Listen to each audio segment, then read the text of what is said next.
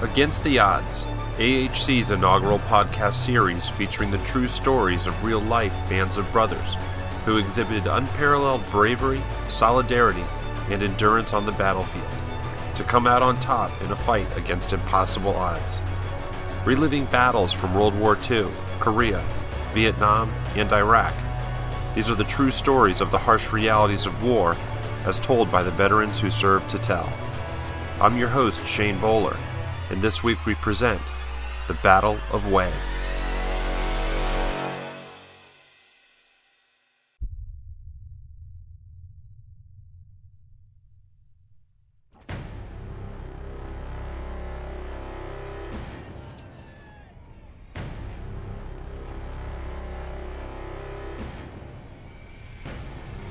On January 31st, 1968, over 10,000 NVA captured Hue City during the Tet Offensive. 150 Marines are rushed in to recapture the city. We went around the corner and all hell broke loose. Grenades everywhere, booby traps. You were fighting for your life. Communists completely controlled the city. The odds were phenomenal against us.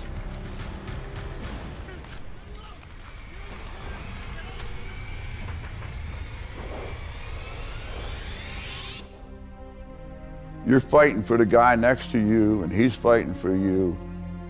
That's the only thing you were fighting for. Courage? There were Marines with bullet holes, with burns, with broken bones that refused medevac. It was just amazing. I mean, they would get hit, medevac back to McVee compound. They would crawl out the window and come back to platoon to keep fighting. Sacrifice? It wasn't apple pie. It wasn't any noble cause of freedom for Vietnam. What it was that drove us was the love of your brother Marine. And if you would leave them, there would be tremendous guilt. A desperate fight against impossible odds, and a brotherhood that would turn defeat into victory. This is their story. Against the Odds, the battle for Hue City.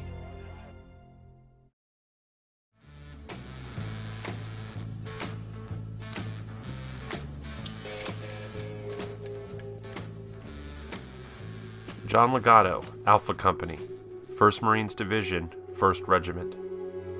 I got to Vietnam and signed Alpha Company, 1st Battalion, 1st Marines. Then on 30 January 1968, we got sent to Phu Bai. Half of the company did not make it because of insufficient helicopters to fly. So we had a company of approximately 150 Marines, which was at half strength. Phu Bai was supposed to be a little rest and relaxation. Most of us at Alpha Company had not eaten a hot meal in 4 or 5 months. We had not taken showers. Richard B. Cobb, Gulf Company, 2nd Marines Division, 5th Regiment. I served with 1st Platoon Gulf Company, 2nd Battalion, 5th Marines. They had pulled us back to Phu Bai, which was a real luxury for us. You know, that's where they had hot showers and a mess hall, real food, and so that was kind of a nice break, or at least we thought.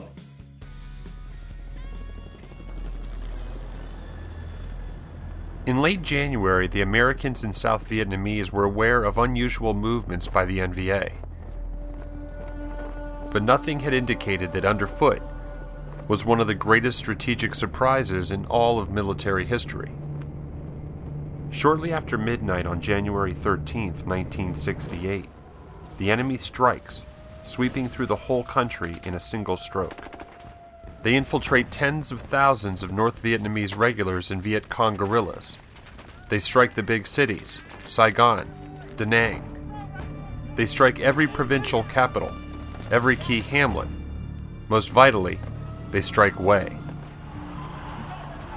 Hue is more than a beautiful cultural center of the nation. It is the heart of South Vietnam's logistical and transportation center, and critical to the American war effort. It is a key objective of the enemy to be taken and held while they re-educate the population to inspire a people's revolution. But for all its towering strategic value, there is hardly any U.S. military in the city except for a handful of advisors at the MACV compound, regional headquarters for Military Assistance Command Vietnam. Sometime in the middle of the night, our company commander woke us up and told us to saddle up, that the MACV compound in Hue City needed our help, and we'd be back by noon. Now, being salty Marines, I had wet socks, so I just put my combat boots on with no socks, took one bandolier of ammo, and we loaded up on trucks.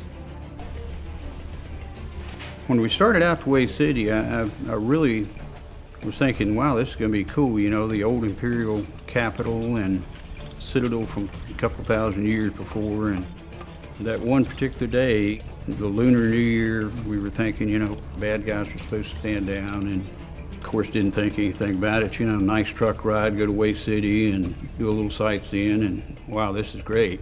And it just keeps getting better. Colonel Joseph H. Alexander, Marine Corps historian. These were terribly confusing days for the Americans and for the Marines. Reports from all over of North Vietnamese everywhere, disasters and rumors.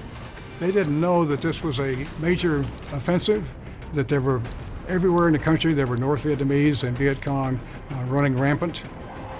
By striking so many targets, the communications line, the network just blew out almost with all these emergency reports. Help us, we're being overrun, we need supporting arms, we need reinforcements, help us. So Hue, yes, they're in Hue, but we didn't know how bad and what was there. So as the first rifle company from Phu Bai came up the road to Hue, they still don't understand the range and depth of the North Vietnamese defenses. And they were waiting for us. It was a death trap. At 10 a.m., with fewer than 150 men, the convoy arrives at the MACV compound. We got to the MACV compound. There was a lull in the fighting. They repelled, I don't know how many attacks. They had barely survived the surge. Their walls had been breached. And I can remember there was a wall, and they started cheering us as we came in, because they had been through hell, and they thought that we were there to save the day. And, you know, little did we know the numerical numbers of NVA there. 2 hours after their arrival, the Marines received their orders. After making it to MACV, a short while later, the captain gave the order for us to advance across the Perfume River Bridge, which is considerably long. It looked even longer after they started shooting at us. At 3:30 p.m., Gulf Company arrives at the Perfume River. When I got to the river, across the river, I saw a big NVA flag, and I saw hundreds of NVA, which, now at Quang Tri and Con Thien, we had seen the enemy, but this was something like we've never seen before, hundreds of them. And they had the best equipment, because before the attack on Hue City, they had broken into an ARVN armory, which had all American weapons and bullets, and they had stolen all of that, so they were well armed. Alpha Company's role was to fire support across the river for Gulf Company to cross. At 4:30, Gulf Company begins their assault over the Nguyen Huang Bridge. When Gulf Company started to go across, I thought, such a narrow field of fire, a narrow killing zone. And as they went across, machine guns opened up, NVA machine guns, rockets, mortars. And we were taking fire the whole time going across here. Occasionally you'd feel a little sting in the legs where the concrete was getting kicked up from the round.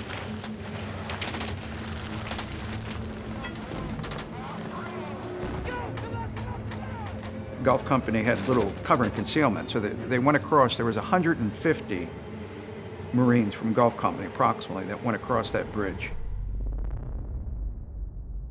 50 were dead or wounded. And I remember the gunny and I going off into the bridge and dragging these guys back, the dead and wounded. I mean, they were just chewed up. What we didn't know is on the first day of Way City, there was 9 battalions of NVA, 9. Numerically, that put us at that point at a few 100-to-1 odds. And these were not Viet Cong. These were trained NVA troops with weapons and training and the ability, and this was their battle to end this war. Most of us thought we'd never get out. The opening shock and confusion of the Tet Offensive, now sweeping across all of South Vietnam, has sent a few hundred Marines into a death trap. The few Viet Cong guerrillas they expected to find while relieving the MACV compound in Way turn out to be more than 10,000 NVA regulars. We have 2 rifle companies, at best 300 men. We are losing men left and right. There's great confusion. They still don't know that they're facing 10,000 North Vietnamese regulars waiting for them. If you remember the gunny, Gunny Canley is a Marine legend. He didn't talk much, and he came by on his rounds, and I'm looking out, and I said, "Gunny, how's it look?" And the gunny said, "It don't look good, Legato." With the outbreak of Tet and the seizure of Way, the Marines were located at Phu Bai, a crossroads airfield. This was a home with the headquarters of Task Force X-Ray under the command of Brigadier General Foster LeHue. The reports he had with Way were conflicting and confusing. General LeHue responded to these urgent calls for reinforcements by sending Fox Company up in helicopters to the outskirts of Way and putting them into the fray. Mike Downs, Fox Company, 2nd Marines Division, 5th Regiment. We were given the impression that we were to go into Way City, report to 1-1. They were having a little bit of difficulty there, and we'd probably be back in a couple of days. James H. McCoy, Fox Company, 2nd Marines Division, 5th Regiment. I'd come in the country. I'd been there about 2 weeks. Lieutenant come over and said, "Break the platoon down to helicopter team." I said, "Where are we going?" He said, "I don't know."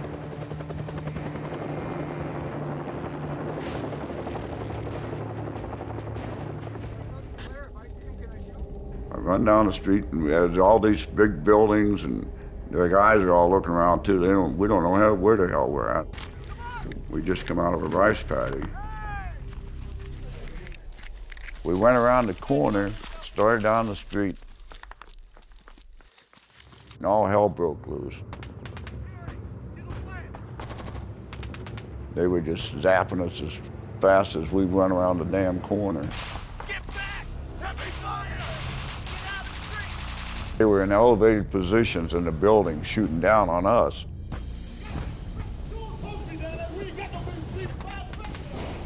They get hit from the neck up, bam, back down. We couldn't move.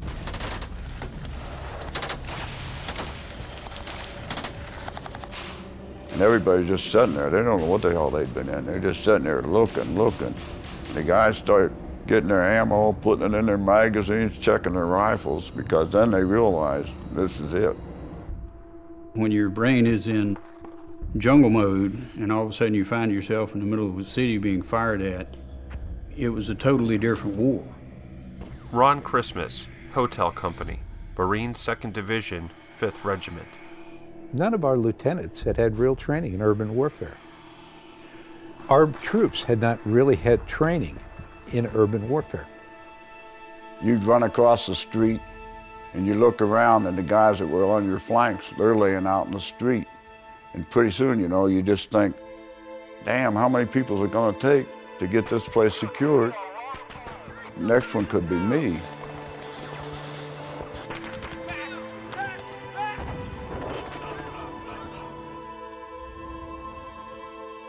I'd been in country 2 weeks, and I wind up in one of the biggest battles of war, Way City. And I get in there, I don't know what's happening, but I knew what we were supposed to do. The younger guys, the biggest problem they had was they had made friends. And when your friend gets killed, part of you gets killed. When I went through boot camp, they taught you, you don't make friends, only acquaintances. Then when they get killed, you're not going to lose any part of you. I wanted to take care of them. They were young, they were like my sons. But you just can't do it. You just lose part of yourself every time you lose one of them. And you've only got so many parts. It affected me for a long time. As a matter of fact, there's one young kid, I still see his face, Salazar. I send flowers to his grave every year in Texas. And he looked like he was smiling all the time. He gets killed, and it just always stayed in my mind.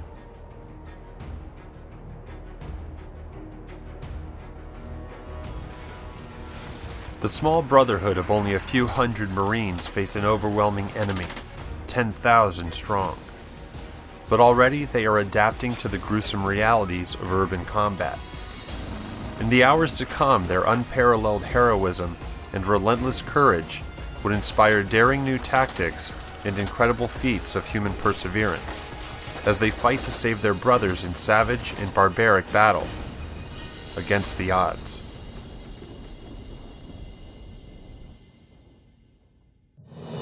Against the Odds returns on AHC. Every day was hell. And all of a sudden, it seemed like everything around you, every house, every little window, fire was coming from everywhere. They started firing machine guns, rockets, RPGs. You can see the guys getting hit and still advancing forward. The buck stops here. We put our sweat, blood, and tears into that city. Everything inside of you changed. I hope I get out of this alive. All new Against the Odds, Monday at 10 on AHC. Testing 1 to 5 to 2 to 5. This is Brightbird. It is too foggy for aircraft. The street LZ socket and solid.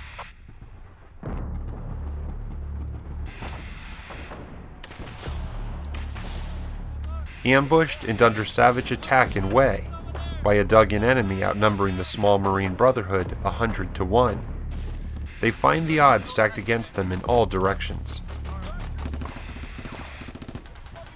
Marines are trained to fight as an air-ground team, but that was not available, any of it, on the first days in the Battle for Way. The weather was bad, no aircraft could really fly safely. Even worse for the Marines is a smothering order not to damage the historic Old City. The Marines are forbidden by rules of engagement to use napalm, naval gunfire, artillery, or mortars, the prime tools of urban combat. And those first days, they were going pretty much just with their own individual weapons against heavily defended, well-armed pockets of North Vietnamese who were just waiting for them. The enemy had defended in strong points. So every several blocks, there would be a strong point. So you got the upper floors, you got snipers, and down that street, there was a machine gun. And that machine gun had flanking fire directly down the street. Just intense fire.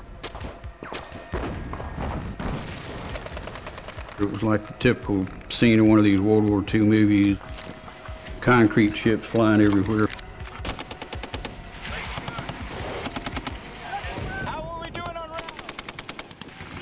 As we certainly learned on that first day, trying to go down both sides of the street and finding that totally ineffective. We had to adapt quickly, and that was sort of a natural thing for these Marines. Americans adapt. We improvise. The most ferocious fighting machine the world has ever seen is a 19-year-old pissed-off Marine. Because you'll take that kid from Detroit or Mississippi, and you'll train him in Marine Corps boot camp, and you'll put him in a situation that's foreign to him, and he will adapt and improvise and become that situation and deal with it.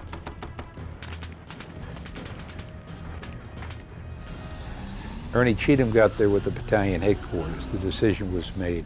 The only way to do this is to, in fact, go frontally, house by house. Mercer, get that T&E on!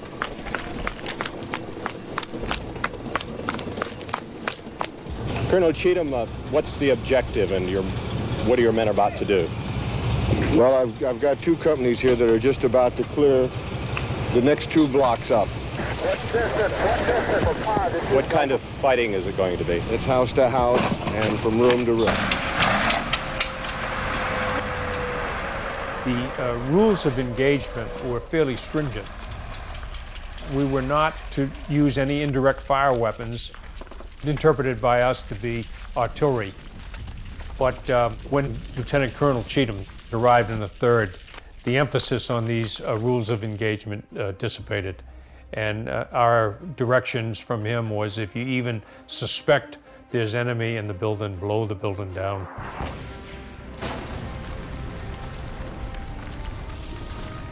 We were blowing holes through the wall then with the 3.5s, and it'd take a hole out you could drive a tank through. What we would do is blast holes through each wall, and we'd go through that wall and clear that courtyard. Then blast a hole through the next wall, and we just worked our way down the street that way. Those young Marines, one idea after another. They were always aggressive. They were always innovative. And that's what makes the Marine Corps go around. We learned that when you take a building, you've got to go in the building, you've got to take every room, and you've got to secure every room. Then you move on to the next building, you do the same thing. I guess they just didn't realize they were fighting the United States Marines and we were going to get that damn building. It didn't make a damn if we had to blow it all up, blow them up, the people beside them, but we were getting that building, and that's what we did. We took it building by building, room by room, and the guys were they were just wonderful. They just fought their butts off.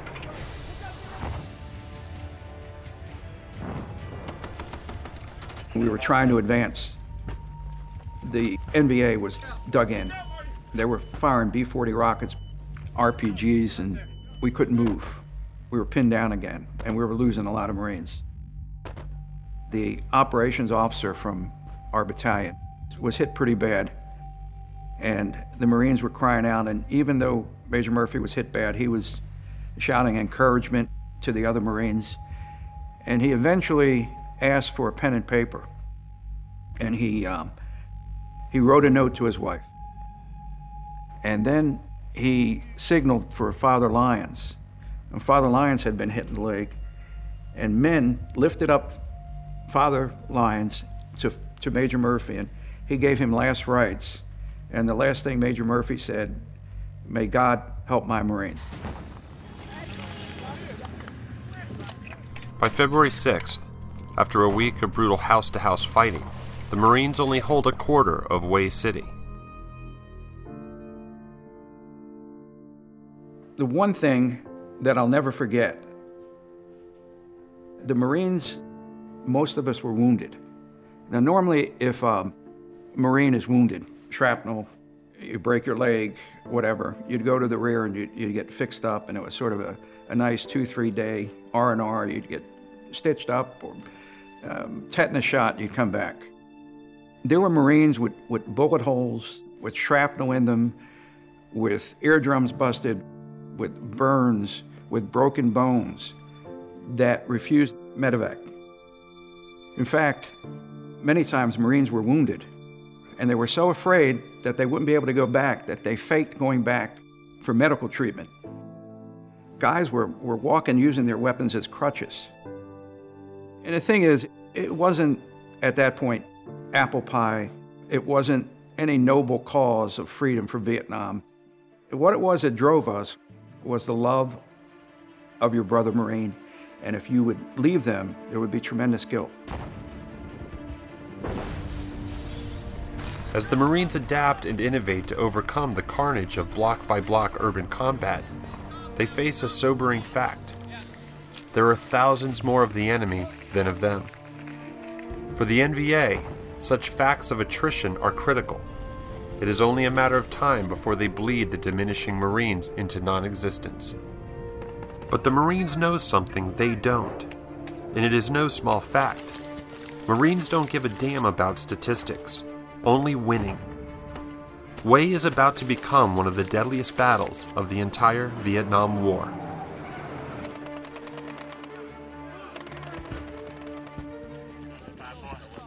By February 9th, 1968, after 10 days of relentless combat, Hue has already become one of the deadliest battles of the entire Vietnam War.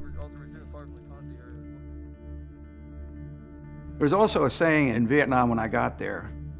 You know, I was 19, and these guys that were 19 had been there 1 month longer than me, were like God. They had wisdom. And they used to say, you can kill me, but you can't eat me. And I didn't know what that meant. Or what I figured out what it meant is you're in Vietnam and you're humping 50, 60 pounds of gear and ammo, and you have 110-degree weather. We slept out in the monsoons, and you got leeches, you got dysentery. And it comes a point where if killing me is the worst thing you can do, that's not good enough anymore. If that's your best shot to kill me, I'm not afraid to die. And at Hue City, that feeling, you know, again, with everybody being wounded, okay, go ahead, you know, you can kill me, but you can't eat me.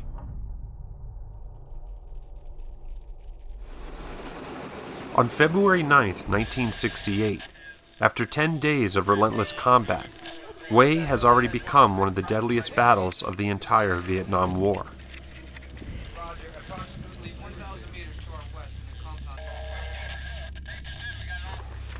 You always had that fear that this would be the last time you would go into a building, because you thought, wow, I'm going in here. What am I going to hit, or who's going to be in there? Battle was just intense everywhere around you. There was no such thing as danger close. The difference about urban conflict is you're 35 meters from your enemy. You're looking at him and he's looking at you. When you accomplished your mission, you had that big sigh of, boy, I made it through this one. But there was also the thought of, well, where are we going next, and now what do we have to do?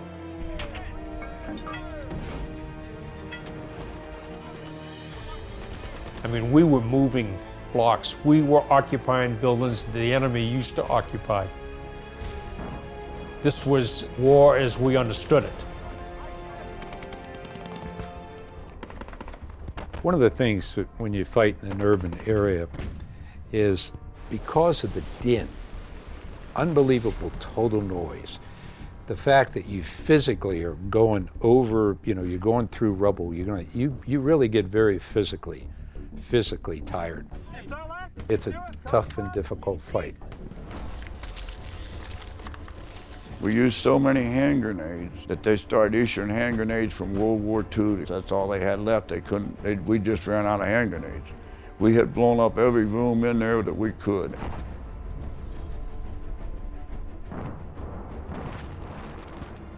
On the 14th of February, the Marines accomplished the impossible.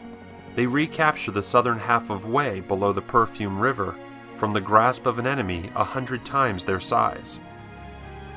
But it has left only a few hundred exhausted and wounded Marines. And the battle is far from over. Across the river lies the northern half of the city, a complex maze of fortress-like structures held by an estimated 8,000 dug-in NVA, a modern-day Thermopylae. It was there that the Greek warriors stood side by side against an overwhelming Persian army. Their creed of brotherhood could easily transcend the thousands of years to the Marines at Way. Rise up, warriors. Take your stand at one another's sides, our feet set wide and rooted like oaks in the ground. Learn to love death's ink-black shadow as much as you love the light of dawn. Here is courage, mankind's finest possession. Here is the noblest prize that a young man can endeavor to win. No warrior ever embodied this ethos more than the Marines at Way. Against the Odds returns on AHC. Every day was hell. And all of a sudden, it seemed like everything around you, every house, every little window, fire was coming from everywhere. They started firing machine guns, rockets, RPGs. You can see the guys getting hit and still advancing forward. The buck stops here. We put our sweat, blood, and tears into that city. Everything inside of you changed. I hope I get out of this alive. All new Against the Odds, Monday at 10 on AHC.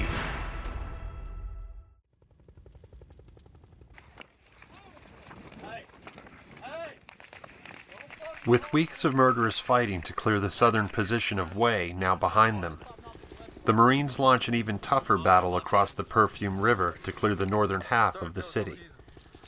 Over 8,000 entrenched NVA are waiting. With the main bridge over the Perfume River blown, the Marines load on to Navy LCUs, large open-decked landing craft, for a 3-mile downstream flanking attack. The exposed passage would become a deadly gauntlet as NVA machine gunners and mortar crews prepared to unleash hell on the oncoming troops. After fighting the first half of the battle with crucially needed air and naval gunfire support withheld, the political handcuffs come off entirely. Cruisers and destroyers of the 7th Fleet open fire on targets a dozen miles away. Marine fighter bombers sweep in low, laying in napalm and high explosives.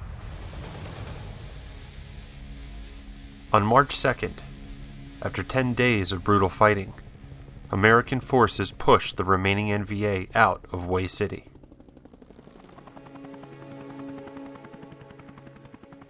Way City would be declared secure on the 2nd of March, 1968. The once beautiful and cultural center of Vietnam lay in ruins. Over 3,500 of its citizens were dead, murdered in cold blood by the NVA and buried in mass graves. Another 116,000 citizens were now homeless refugees. The great uprising the NVA had hoped for, that would help push America out of Vietnam, never materialized. Do I believe we won Tet of 68? Darn right we did. We would win tactically. But psychologically, the war-weary United States and its public was just not there for it anymore. So Tet, in my mind, became the Gettysburg of our own Civil War. It was a turning point. In the end, it would take 31 days and cost the Allies 4,400 combat casualties. But for those Marines and soldiers who had clawed their way through building after building against impossible odds, the victory was nothing short of a miracle. Richard Cobb. When it's all said and done, I don't believe we could have done it any better. I think we did a fine job. I think we accomplished the mission that we set out to do. It took a lot longer than we thought it was going to, but I think the end result was a job well done. James McCoy. They really weren't kids anymore. They grew into men right there. They really grew up, and I was proud of every damn one of them. John Legato. Some of the Marines I served with, Jimmy Sullivan, Pat Fairley, Herman Watkins, Eddie Neese, though 19, ran consistently into enemy fire, ran consistently exposing themselves, while saving other Marines. Jeff Shea. I really saw probably some of the bravest men that I'd ever seen in my life. And I would do it again tomorrow with the same group of guys. Ron Christmas. You know, they say of Iwo Jima, uncommon valor was a common virtue. That's what I saw in Way. The inspiration of just how they looked after each other.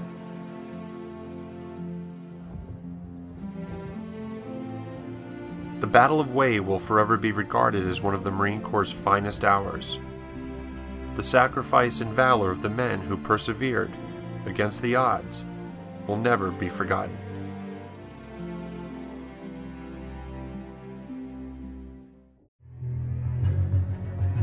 This podcast was produced by the American Heroes Channel.